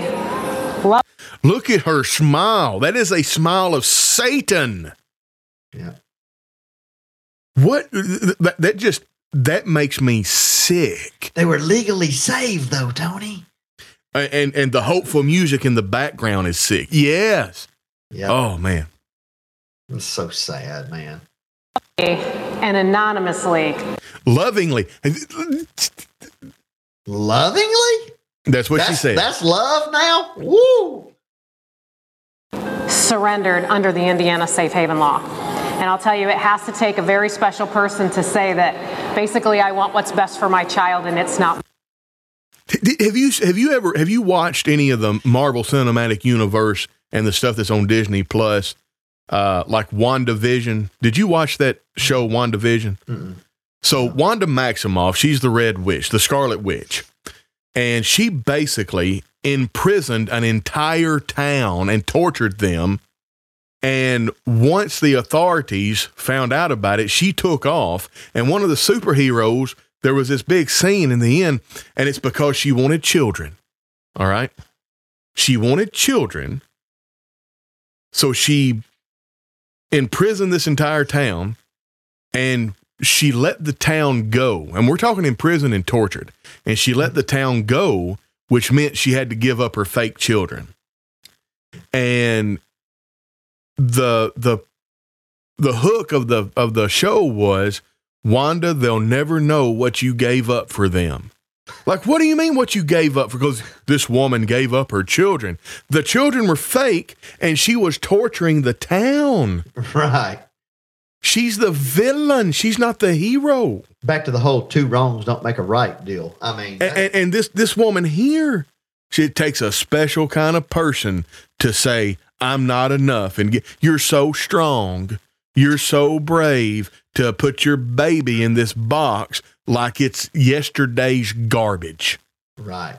Oh, you're brave for doing that. Ooh. You are not brave. You're selfish. You're arrogant. You're not willing to make any sacrifices at all for your child. You're not willing to live. Coward, as John Exum said. Yep. You're in a pathetic state of mind that you would just give your. I mean, it's bothersome. It's very sad. All right, and we're not even done. Yeah, what else? No, let's go. And that's heroic, and it's an honor to walk alongside some of these parents. So now you're a hero if you acknowledge you don't want to take care of your children. And you still get to be called a parent by this woman. It's an honor to walk alongside some of these parents. This is so ridiculously stupid. It's hilarious. I'm going to read this verse again. And this shall be the plague wherewith the Lord will smite all the people that have fought against Jerusalem. Their flesh shall consume away while they stand upon their feet, and their eyes shall consume away in their holes, and their tongue shall consume away in their mouth. They're going to rot from the inside out, and that's what we've done. Yeah. And Romans 1:31-32, I don't know where that falls, but I know that there's a passage in that chapter that talks about women who have turned away from their natural affection. And, of course, the idea they're going after women. But I also think of this idea, that's sexual affection, by the way. But there is a sense where a woman's natural affection should be to her child. In other words, if you're totally screwed up in every other way of your life, you ought to be able to love your child. And you see women, there are women like that. Their lives are all screwed up, and they love their children. But their lives are all screwed up, and they have a child. Yeah. And they get it together, and the pooper scooper of a man that they had a child with won't get it together. Yeah. Oh. Yeah, Romans 1:31-32, it says, undiscerning, untrustworthy, unloving, unforgiving, unmerciful, who knowing the righteous judgment of God, that those who practice such things are deserving of death, not only do the same, but also approve of those who practice them. Well, this woman is approving of the heinous act of abandoning your child in a garbage bin. Yep. I don't care how fancy you make it, it's a garbage bin. But it's a real clean one, Tony. And well, that's good. Go live in it. Yeah, for real. If you like it, go live in it. No, I don't want to live in it. Now, are you ready to be sickened even more? I don't know. Remember what I said? If I was a lecherous man that got a woman pregnant and she didn't want to have an abortion and I didn't want to pay child support? You just take him over there. Take the baby over there. Listen to this. They won't let. What if a dad? This is Safe Haven Training in Indiana, and it's the same woman. What if a dad walks in here? What if a man walks in here with an infant, hands you a child, says that he wants to surrender under the safe haven law, and what is your job at that point? Mother's nowhere around. Same. There's no woman around at all. You just got a man that walks in with an infant and says, I want to surrender under the safe haven law. What do you ask this guy? Now, off camera, one of the officers or one of the people there, looks like a fire department. He's going to be answering her question. And I think he can't understand this. So out of one side of our mouth, we're telling women how predatory men are, how terrible men are, and this, that, and the other. But you're telling me that if a man comes up with a baby, I am to take that baby and I am not to say anything whatsoever? How do I know that man didn't kidnap that child? How do I know that man's even biologically related to that child whatsoever? Right. He can't wrap his mind around it. Yeah, how do you know he's the father? Well, that's right. What do you say? Can you give me any medical background on this baby? No. So, can you give me any medical background on this baby? So he's thinking like a cop. Because here's the thing, if you hand me a baby and say, look, I'm giving this baby up, I'm the daddy. Oh, well, can you give me any medical background on this baby? He's just asking like investigative questions, I guess. Yeah, if you know the background of the baby, then at least that's one way to know, like, well, maybe he does have some relation to it. But of course, then she says no. Now, the funny thing is, he interprets this differently than she gives it. Then she says it. Listen to this. Well, thank you for the baby. But I thought we were supposed to, per our protocols, ask if we can get any medical information. You can ask any question you want. I'm saying no, as in I'm the dad saying no. I'm not going to give it to you. I didn't mean no. Well, can I stop the baby? No. How may I help you? I want to surrender the baby under the safe haven law. Here you go. But you're not giving me the baby. No, I handed the baby to you. Okay. I've asked for medical history. I've asked if there's anything else, and he can go. Yeah. Dads have the same rights as moms do. Now, I don't think that most feminists would appreciate that very much. Yeah, I'm shocked that the man can do that too. I'm surprised. So I'm telling you, if I was a lecherous man that got a woman pregnant and she wasn't willing to abort that baby, I would take that baby and I would drive. Then here's the thing. It's a no questions asked. You could drive from another state or 300 miles. Yeah. 1,000 miles. Yep. Because 50 states, including the territories. D.C. and Puerto Rico, yeah, have safe haven laws with no questions asked. And incidentally, you could just drive forever and go to, like if you're in Colorado, drive to Arkansas and put it in a box, or drive to Indiana and put it in a box. Now, they're going to run the baby through the database. Yeah. And you might have to deal with that. But I mean, I'd just be wondering what the ramifications is. Like, if a man gives the baby up, and incidentally, what happens if the mama gives the baby up and the man is like, no, I want the baby? Will they run the baby back? If the mama runs it through if the mama drops it off at the box, will they run it through the missing children's database? And will the man be allowed to get the baby back and claim it's missing, and then the mama would have no rights? I know, it's just adding more level of trouble to mankind. Like, it just, like, here I am thinking about my daughters. What if they grew up and married a guy that tricked them into thinking they were a faithful Christian? They have a baby, and the dude takes the baby and drops it off in a box. Can the mother get it or not? I mean, what a mess we have weaved. Just pile of wickedness. But it looks good. It looks good on paper. It looks virtuous on the surface because we helped save them. That's it. I could see resentful, evil men more or less kidnap the baby and take him or her to the safe box. Yeah. I like, hey, Alabama. The media has told / lied about what a family should be. There is no good or perfect family life, but they tell us that if you don't have a perfect family life, it wasn't a good life. Therefore, you can't be a good parent. It's like they want it both ways, you know. That's it. If you had to make one declaration about the topic of this stream, it would probably be the sanctity of human life and the inherent value of it. Yeah.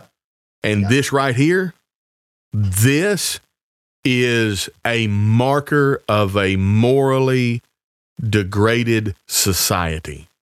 Yep. All right, let's finish out this video. Yep. Just because it's a man walking in here doesn't mean we have to look for mom. Now, every child is put through the exploited and missing child's database. If this child is missing, we will know it. If this mother is missing her child, we will know it. But my response, what about the father? Yep. If the father is missing the child? Yep. Government wants to eradicate accountability. That's it. Where did that go? Yeah. The idea of being responsible for your choices is more foreign in our society. That's right. David James Stafford says the government wants to eradicate accountability. The idea of being responsible for your choices is more foreign in our society. That's right. Yep.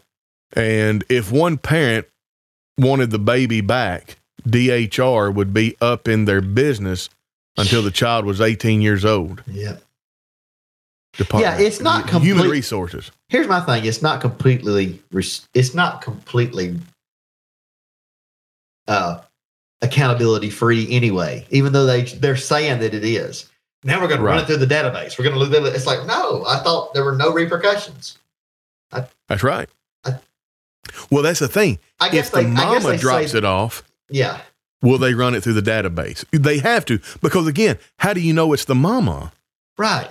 I guess they claim, I guess what they do is it just goes through the database system to see if it's been abandoned, or to see, I don't know, see if they're really their parent or not. What is it? If it's accountability free, what does it matter? What does it matter if it wasn't really their child? I don't get it, man. I'm confused. I'm with you, dude. Sin is so illogical. Yes. But anyway, that's where we are. And I've got a little bit, so I wanted to, what does the Bible say about this? Well, I'm going to read some notes that I put together for this. Provision, instruction, discipline. Those are the responsibilities and obligations of parents towards children. Yep. The responsibility of provision. 2 Corinthians 12:14, Paul notes, "Behold, the third time I am ready to come to you, and I will not be burdensome to you, for I seek not yours, but you." This is what Paul said, and the reason Paul said it is because of this universal truth. Yep. Children ought not to lay up or provide for the parents, but the parents for the children. Yep. In this case, Paul was the parent, the spiritual parent. Paul was to provide for. Yes, he's using a human analogy that they all knew. Yes, connecting to him what he did for them. Yeah. Instruction, Ephesians 6:4. Fathers, provoke not your children to wrath, but bring them up in the nurture and admonition of the Lord. This scripture emphasizes the spiritual duty to educate children in moral and spiritual matters, nurturing them in the way that is aligned with the teachings of God. Yep. And then, of course, discipline. And this one gets overused. This verse is not commanding you to beat your kid with a stick. Yeah. Proverbs 13:24. He that spareth his rod hateth his son, or he that spareth his rod hateth his son, but he that loveth him chasteneth him betimes. So discipline is seen as an essential aspect of love. And we could talk about that for hours. Where correction is necessary for proper development and understanding of right and wrong, that correction and discipline is an act of love. So every interaction that you have with your child falls under the purview of provision, instruction, or discipline. Yeah. I like that. It's simple. And that's a summarization of what God's word is to Christians, to parents. Yeah. And if you don't do that, then you are worse than an infidel. Mm-hmm. Yep. If you have a baby and you take it to one of those trash bins, you are worse than an infidel. You're not brave. You're not special. You're not heroic. Yep. You're the worst kind of ungodly. You're not helping that child. Well, but my life is so bad it would help them. No, what would help them would be to do what God told you to do for them and to them. I guarantee it. That's how you help your child. Yeah, but it's hard. Okay. But if you work hard, there's a way. That's it. Like you said, I hate it, but people give up children because it cramps their style. That's it. That's where we're at in our society. But you don't know my walk, Tony, Aaron. You don't know. I don't have to know. I'm not trying to be ugly, but God's word trumps everything. Life is sacred. I don't have to know how hard your life is. God says, do it. God doesn't say, well, you don't have to love your children. You don't have to provide for them or instruct them or discipline them if it cramps your style or you don't make $100,000 a year. Hey, listen to this. I don't know your walk. I don't know your struggle. Not exactly. But one thing I do know is that there is no temptation taking you but such as is common to man. But God is faithful, who will not suffer you to be tempted above what ye are able, but will with the temptation also make a way of escape that you may be able to bear it. That's not saying God's going to put more on. God's not going to put more on you than you can handle. It's right. God is going to help you handle what is put on you. That's right. That's right. He provides a way. He provides a way of escape. Some women will do anything to have a baby. They're a blessing, period. And you know what? It's like, I can't even wrap my mind around that right now. I've heard of people like looking back on their past, talking about how horrible they were living life, and they started making serious changes when they had a child. And like, the child actually really helped them. Them taking responsibility changed their life forever. And they're completely different. I used to do that. I used to stay out late. I used to drink. I used to be promiscuous. And now they don't. But that's it. And like, you hear of that kind of thing, and these people are not even dedicated New Testament Christians.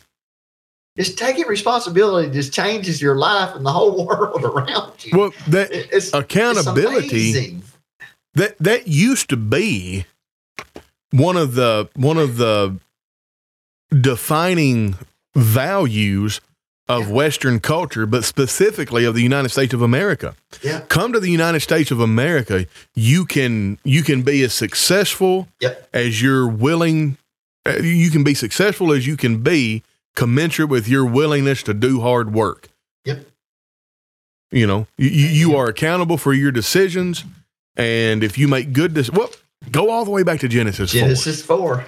Why art thou wroth, and why is thy countenance fallen? If thou doest well, will it not be accepted of thee? And if thou doest not well, then sin lieth at the door, and unto thee shall be his desire, and thou shalt rule over him. So the United States of America was a place where you could come as an immigrant, not even being able to speak the language, but you got in, you learned the language, you assimilated into the culture, and you adopted the values that made the United States of America the United States of America, and then you would be much more successful than any of your peers back in the country that you fled. Yep. And you can still do that, and I know you can still do that because there are people literally dying to get to the United States and even to get to Canada just for a shot at a life that most of us would eschew and look down upon. Yep. And I'm not justifying coming into this country illegally. Two wrongs never make a right, but I'm sure that some of the folks that come in here illegally, it really is just because they need a better life. They want a better life. I mean, and they're willing to live on the street in a tent. That's right. That's what I think. I mean, it's wrong is wrong, and it's not good. The border is a crisis. Don't even describe it. No. But there's people in those groups of folks that come that I'm sure some of them have sinister desires and wicked plans. I'm sure some do, but there's some that just, their life is so bad where they are, they're willing to live on the street here in this country. Yep. My point, you can go to the proverbial top. Like you can go from rags to riches. It hinges on honesty, hard work, doing well, taking accountability, responsibility, all that. And the thing of it is Tony, I'd like to get your feedback on this. The more the world puts that down and laughs at that and supports this, the opposite, irresponsibility, they don't change the fact. Like God's word can't be mocked. Whatever you sow, you're going to reap. That's it. The government can package it up. Satan can package it up and make it look like life is going to be a great day. Put your little kid in this little cute little box. You saved a life. God is not mocked. Like you can call it gold. You can call it righteousness, but God is not mocked. If you sow to the flesh, you will of the flesh reap corruption. It doesn't matter how much you love watermelon. If you put wheat seeds in the ground, you're going to get wheat every time. Exactly. Doesn't matter what you call it. Doesn't matter what you love. To me, that goes back to Hey Alabama's comment. I hope I wasn't reading it wrong, but that's kind of the way I took it. Like the government, that you got to do this, you got to do that. We'll take your child away, DHS. If you do this, you don't do that. But yet they hand it off to people that are not and it's just a convoluted mess. Like there's no consistent standard. It's this humanistic worldly standard that anyhow, I don't know. I don't know if I can't. I'm with you. I can't get it out, but Well, I mean, it's hard not to rant and rave. I can't. I don't know if I'm wording it in the right way, but it's just like the whole system is so broken because it's based on man's wisdom. Yes. It's not because there's not but there's one little granny that works down there at the DHS that loves children. Yeah, I know there is. Sure there is. But the system is destroyed and it don't work. It's based on man's wisdom. I know a small town in Northwest Tennessee that has a high school that most of the teachers in it are members of the Lord's Church, and the others are, they still, they're fundamentalist denominational Christians. It's a weird turn of phrase. Parse that out however you need to parse it. But I'm still going to homeschool my children. Yeah. I'm still not going to give a wholesale endorsement to the public school system. I know. Hello, Brian Allen. Good to see you. Ted Knight says, y'all have worn me out. about wore myself out. Just looking at that video, that safe box, man. That's just that's so sad that our society thinks that it's that sad. Smug, demonic grin. I know. And that's one person involved. But then there are others that are involved that are like, well, yeah, it's wrong what they're doing, but it's helping to save somebody that's otherwise going to be killed. It's like, well, I don't think that. Have you ever heard of the banality of evil? No, give it to me though. Hold on a second. BENAL. Okay, banal is lacking in so lacking in originality as to be obvious and boring. Okay, but banality of evil. Let me see if I can get you a good. So this guy coined this term, banality of evil. It fits a phenomenon which starred one in the. Hold on. Huh? I've messed up. Yeah.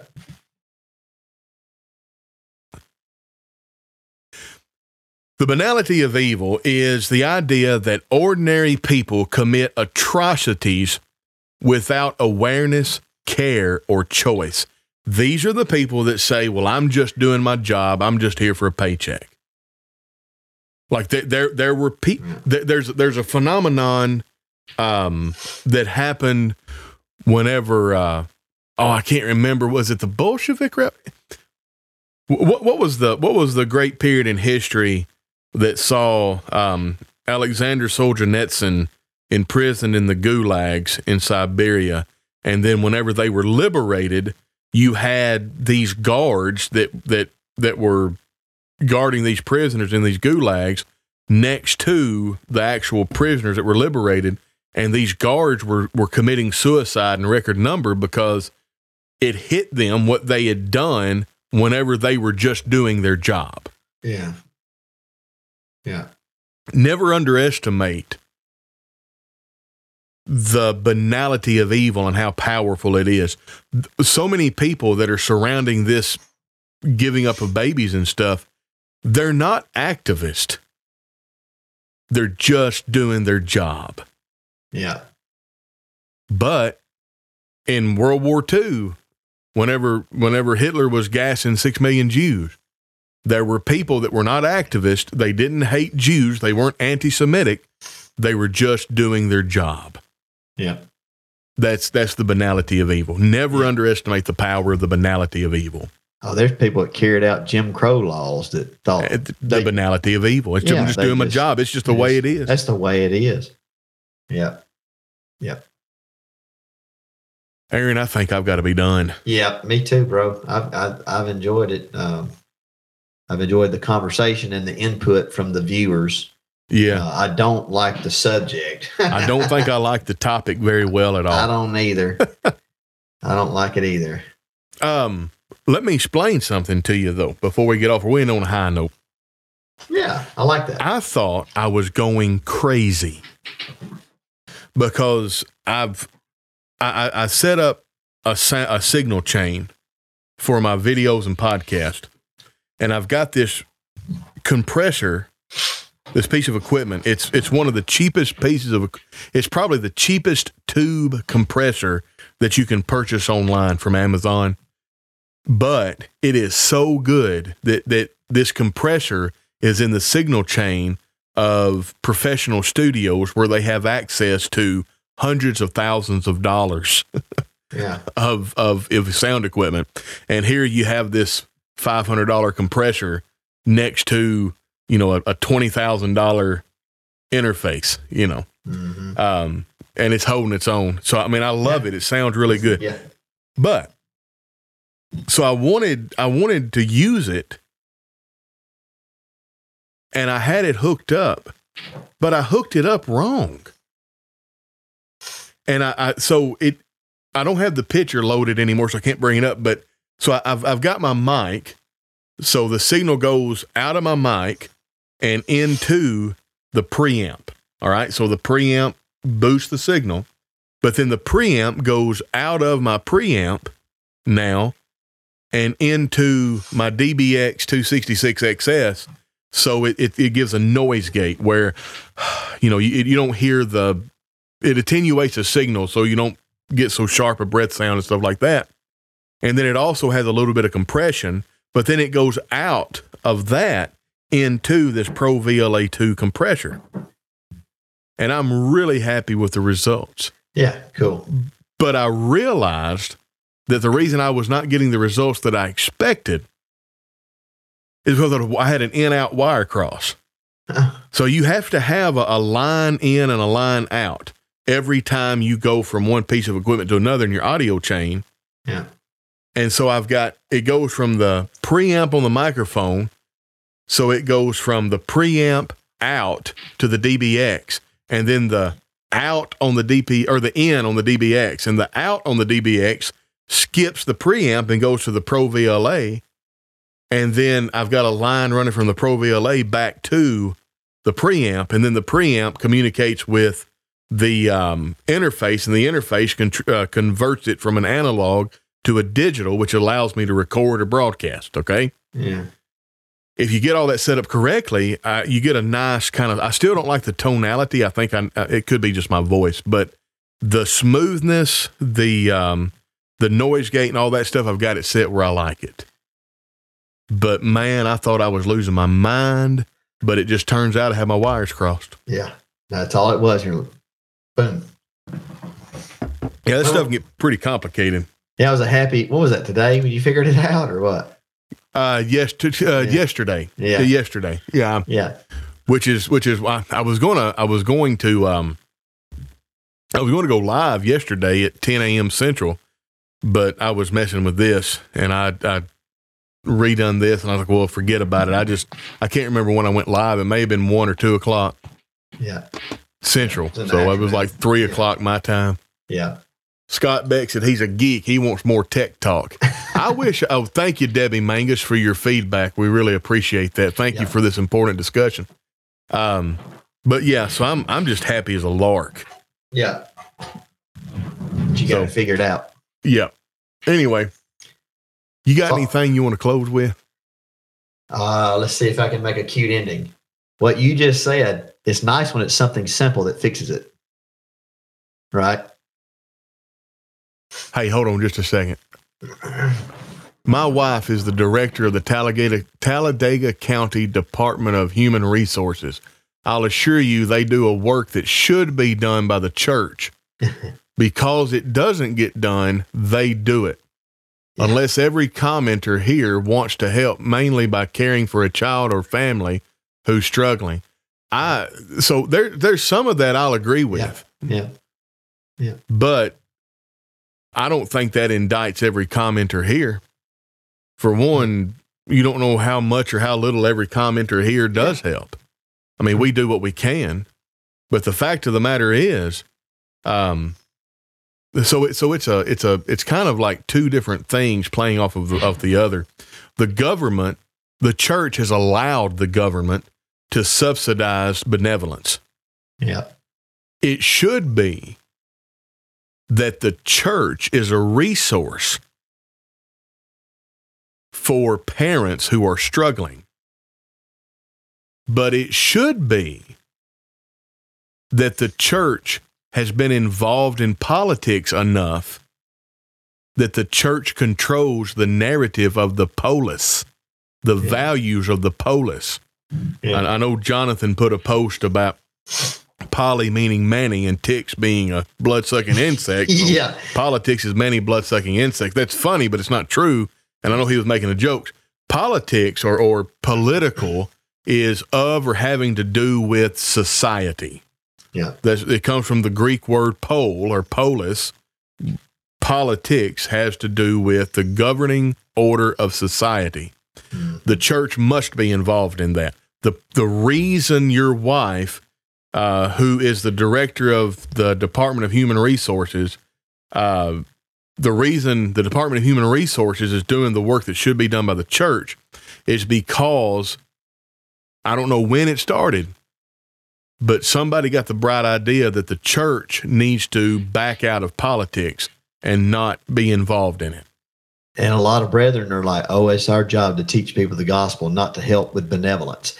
There's a lot of congregations that believe that. They're like that. They think it's unscriptural to help people benevolently. They do.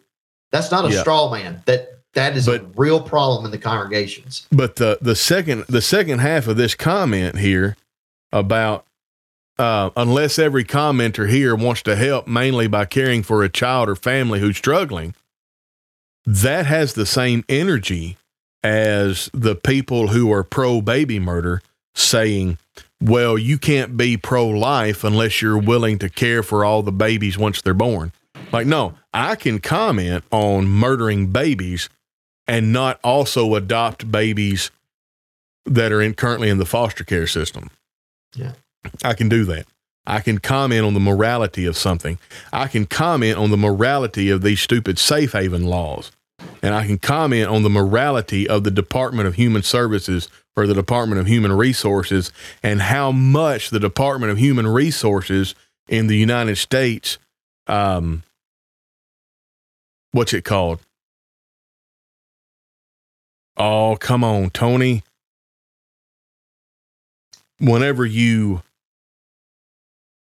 It's like somebody who's addicted to drugs, so you just enable. Yeah. The Department of Human Resources, the welfare system, enables this immoral behavior. Because I will tell you this. If the Department of Human Resources stopped giving resources based on the amount of children that a woman has, she would stop having children out of wedlock. Yeah. Kind of goes back full circle, doesn't it? Yeah. She would, and this is not a popular thing to say either, but if there weren't so many government resources for single mothers, there would be way more deadbeat mothers than there would be deadbeat fathers.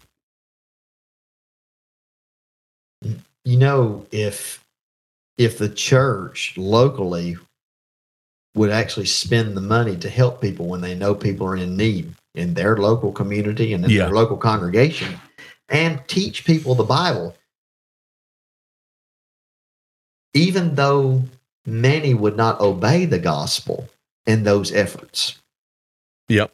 You influence the culture and the society and the community you're in. It shapes it up. Like, I think our brethren, and this is not to Jim's comment directly, like something he said, but I think the church is, as a whole, we are so negative about evangelism that we don't do it. Like, we think, well, they won't all obey anyway. Yeah. Okay, we know that. There's no need in talking about the fact that narrow is the way and few there are that find it. We don't do our evangelism because there's only a few that find it. We're to do our evangelism because God commanded us, and we love God, we love the truth, and we care for lost souls, and we scatter the seed, and that makes the community as a whole better. So my point, touching back into the recent comments, is it would help the church in its resources. Well, number one, God will provide the resources if we help people benevolently.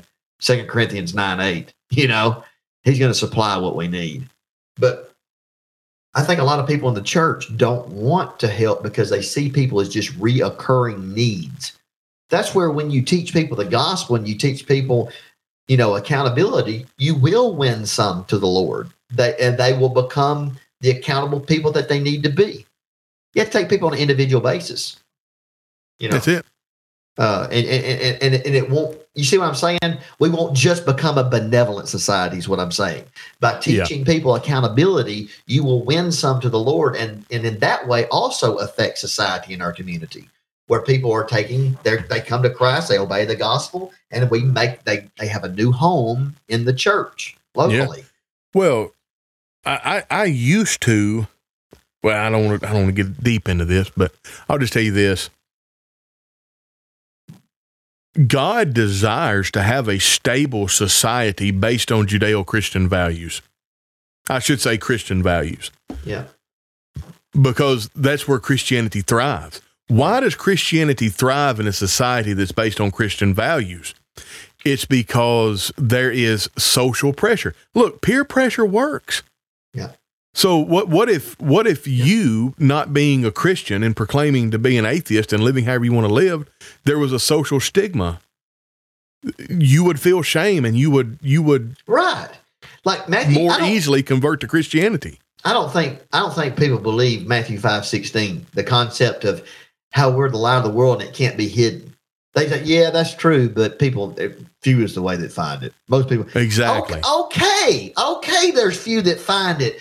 But it shames the people that still won't obey, so they don't do their evil deeds in public. That is why the world wants to throw a blanket over the candle. Yeah. Well, if we just shine bright, then the way we live and the way we affect people around us, it's going to indict the people who live differently, and then there won't be any babies being put in a trash can. Yeah. There won't be any babies, but there'll be very few babies born out of wedlock. Yeah. A man who's promiscuous, all of the women of that community, they'll know him and they'll be like, you need to stay away from him because he's going to feed you a line of bull and get you to lay down. Then he's going to go lay down with that other woman. Yep. So don't be stupid and lay down with him. Yep. And statistically, and again, well, Tony, you talk about women a lot. I do, because the statistics are in. The statistics are in. You can look at all these dating apps and stuff like that. I think probably 80% of the women in the United States who are sexually active, they are having sex with about 10% of the men. Because women are naturally hypergamous. They date or court or pair bond or sleep with their same level and upward. And what social media has done is taken away the boundaries that geography used to place. Yeah. Like, for instance, if in 1950, you had 100 men and 100 women, and if you were on a scale of 1 to 10 as a man, if you were a 5, then you got a woman who was a 3 or a 4. And if you were a woman who was a 3 or a 4, you got a man who was about a 5. You knew that you could expect an average man. But now social media does two things. Number one, it makes the women who are 3 and the 4s, it deludes them into thinking they're 7s and 8s because a man will treat a woman who's a 3 or 4 as recreational use only, but this woman is so deluded that she thinks that ups her value when it really lowers her value. And now you can, this woman who's let's take a woman who's a 5 or a 6. She has access to men who are 7, 8s, and 9s, and then they will fly that woman out across the country, and they will use her for recreational use and fly her back. And now she's less than what she was as far as the dating market is concerned. And everything's okay, you know? Yeah. I tell you, about all my soap there.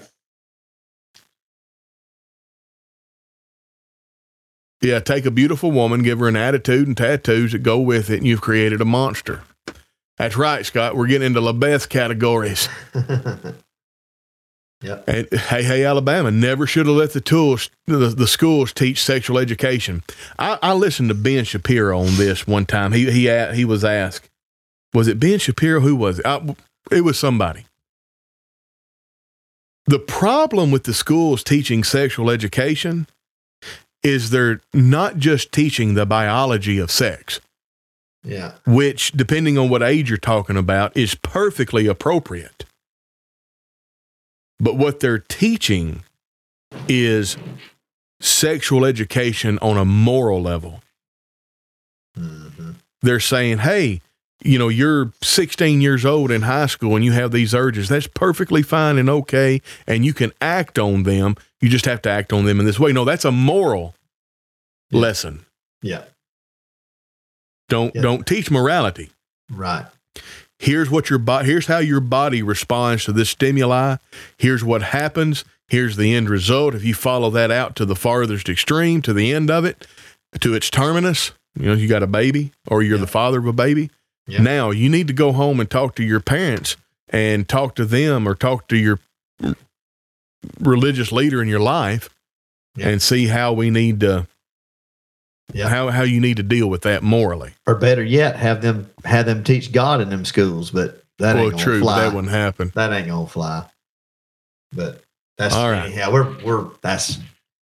I'm done, Tony. We got to get off here. I said we're going to have a 2-hour show today. Here we is. Here we are. I've enjoyed the comments, but I'm done.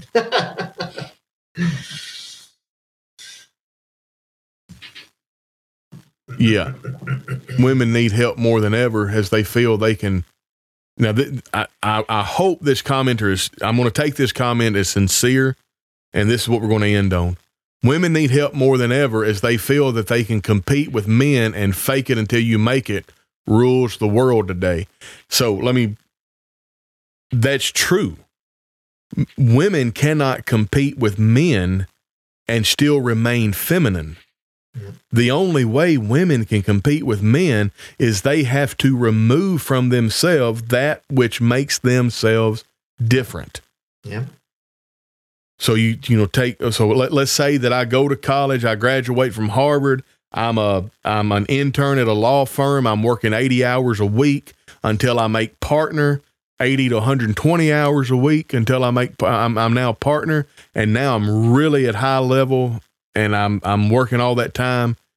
Well, if a woman wants to do that, she can, and she may even be a better lawyer than me. But she is always going to have that pull. Jordan Peterson talks about this in his clinical practice, that so you've got those, you've got an 18-year-old kid graduates college, goes to law school, all this, that, and the other, and they're on the same path. One's a male, one's a female. The male just keeps pedal to the metal on into his older age, 40, 50, 60s. But the woman at about 30, she says, wait a second, I don't care about all this. I want a family. I want to have children. And men and women are just built different. Yeah. And so in order for a woman to compete with a man in society, as far as what men contribute, she has to get rid of her femininity. She has to cease being a woman. I mean, yes. And then you hear all this stuff. Well, men are just intimidated by strong and independent women. No, they're not. If you're a woman, there's not a man alive that you intimidate. Yeah. They just don't like you because you're mannish. Yeah. Think about that. A woman trying to intimidate a man. Wow. What? Anyhow. Yeah. This goes all the way back to the Garden of Eden. Think about Adam was supposed to be the leader, and Eve was supposed to be submissive and do what he says. Who did Satan go to? To her. She's the one that became the leader, and he did what she said, Yep. Now look at the curse. God said, in pain you're going to bring forth a child. Your desire is going to be to your husband, and he's going to rule over you. Mm-hmm. Feminism only works in a first world country where men have already slain the dragons and tamed the beast. Tis true. It don't work in a second world, third world country where the beast is not tamed. Nope. And in fact, our country is reverting back to that, by the way. So it's gonna flop back over. And even with the advent of COVID, while we were locked down, there's a whole lot of women found their feminine side and got a man to take care of them through that time. They're like, you mean we got to go to the grocery store and fight for toilet paper? I'm going to get me a man to go fight for my toilet paper. Yeah, there's a lot of women that's like, oh, I get it now. Yeah, you wait till a feminist sees this video, then they'll comment, no, I got my own toilet paper. Well, bully for you. That's all I can say. Anyway, Aaron, I'm going to get off here. Let's shut her down. Yeah, I'm done. Thanks for all the comments, everybody. Yes, listen, as of now, the archive episode will be up on Podbean, Apple Podcast, Spotify, and TuneIn Radio. If you like what we do and you want to support us monetarily, a $5 a month subscription on Substack is the way to go. You can do Patreon, but what we may do is phase out Patreon in the coming year. I really like to get everybody over to Substack. But remember, Substack, free subscription or a paid subscription, Instagram, YouTube, Facebook, Rumble, and follow us on Twitter, 1 Chronicles 123. 1 Chronicles 1232. Aaron, you got anything to say? No. Thanks, everybody, for the support and the encouragement. And Lord willing, we'll see y'all next time. God bless you.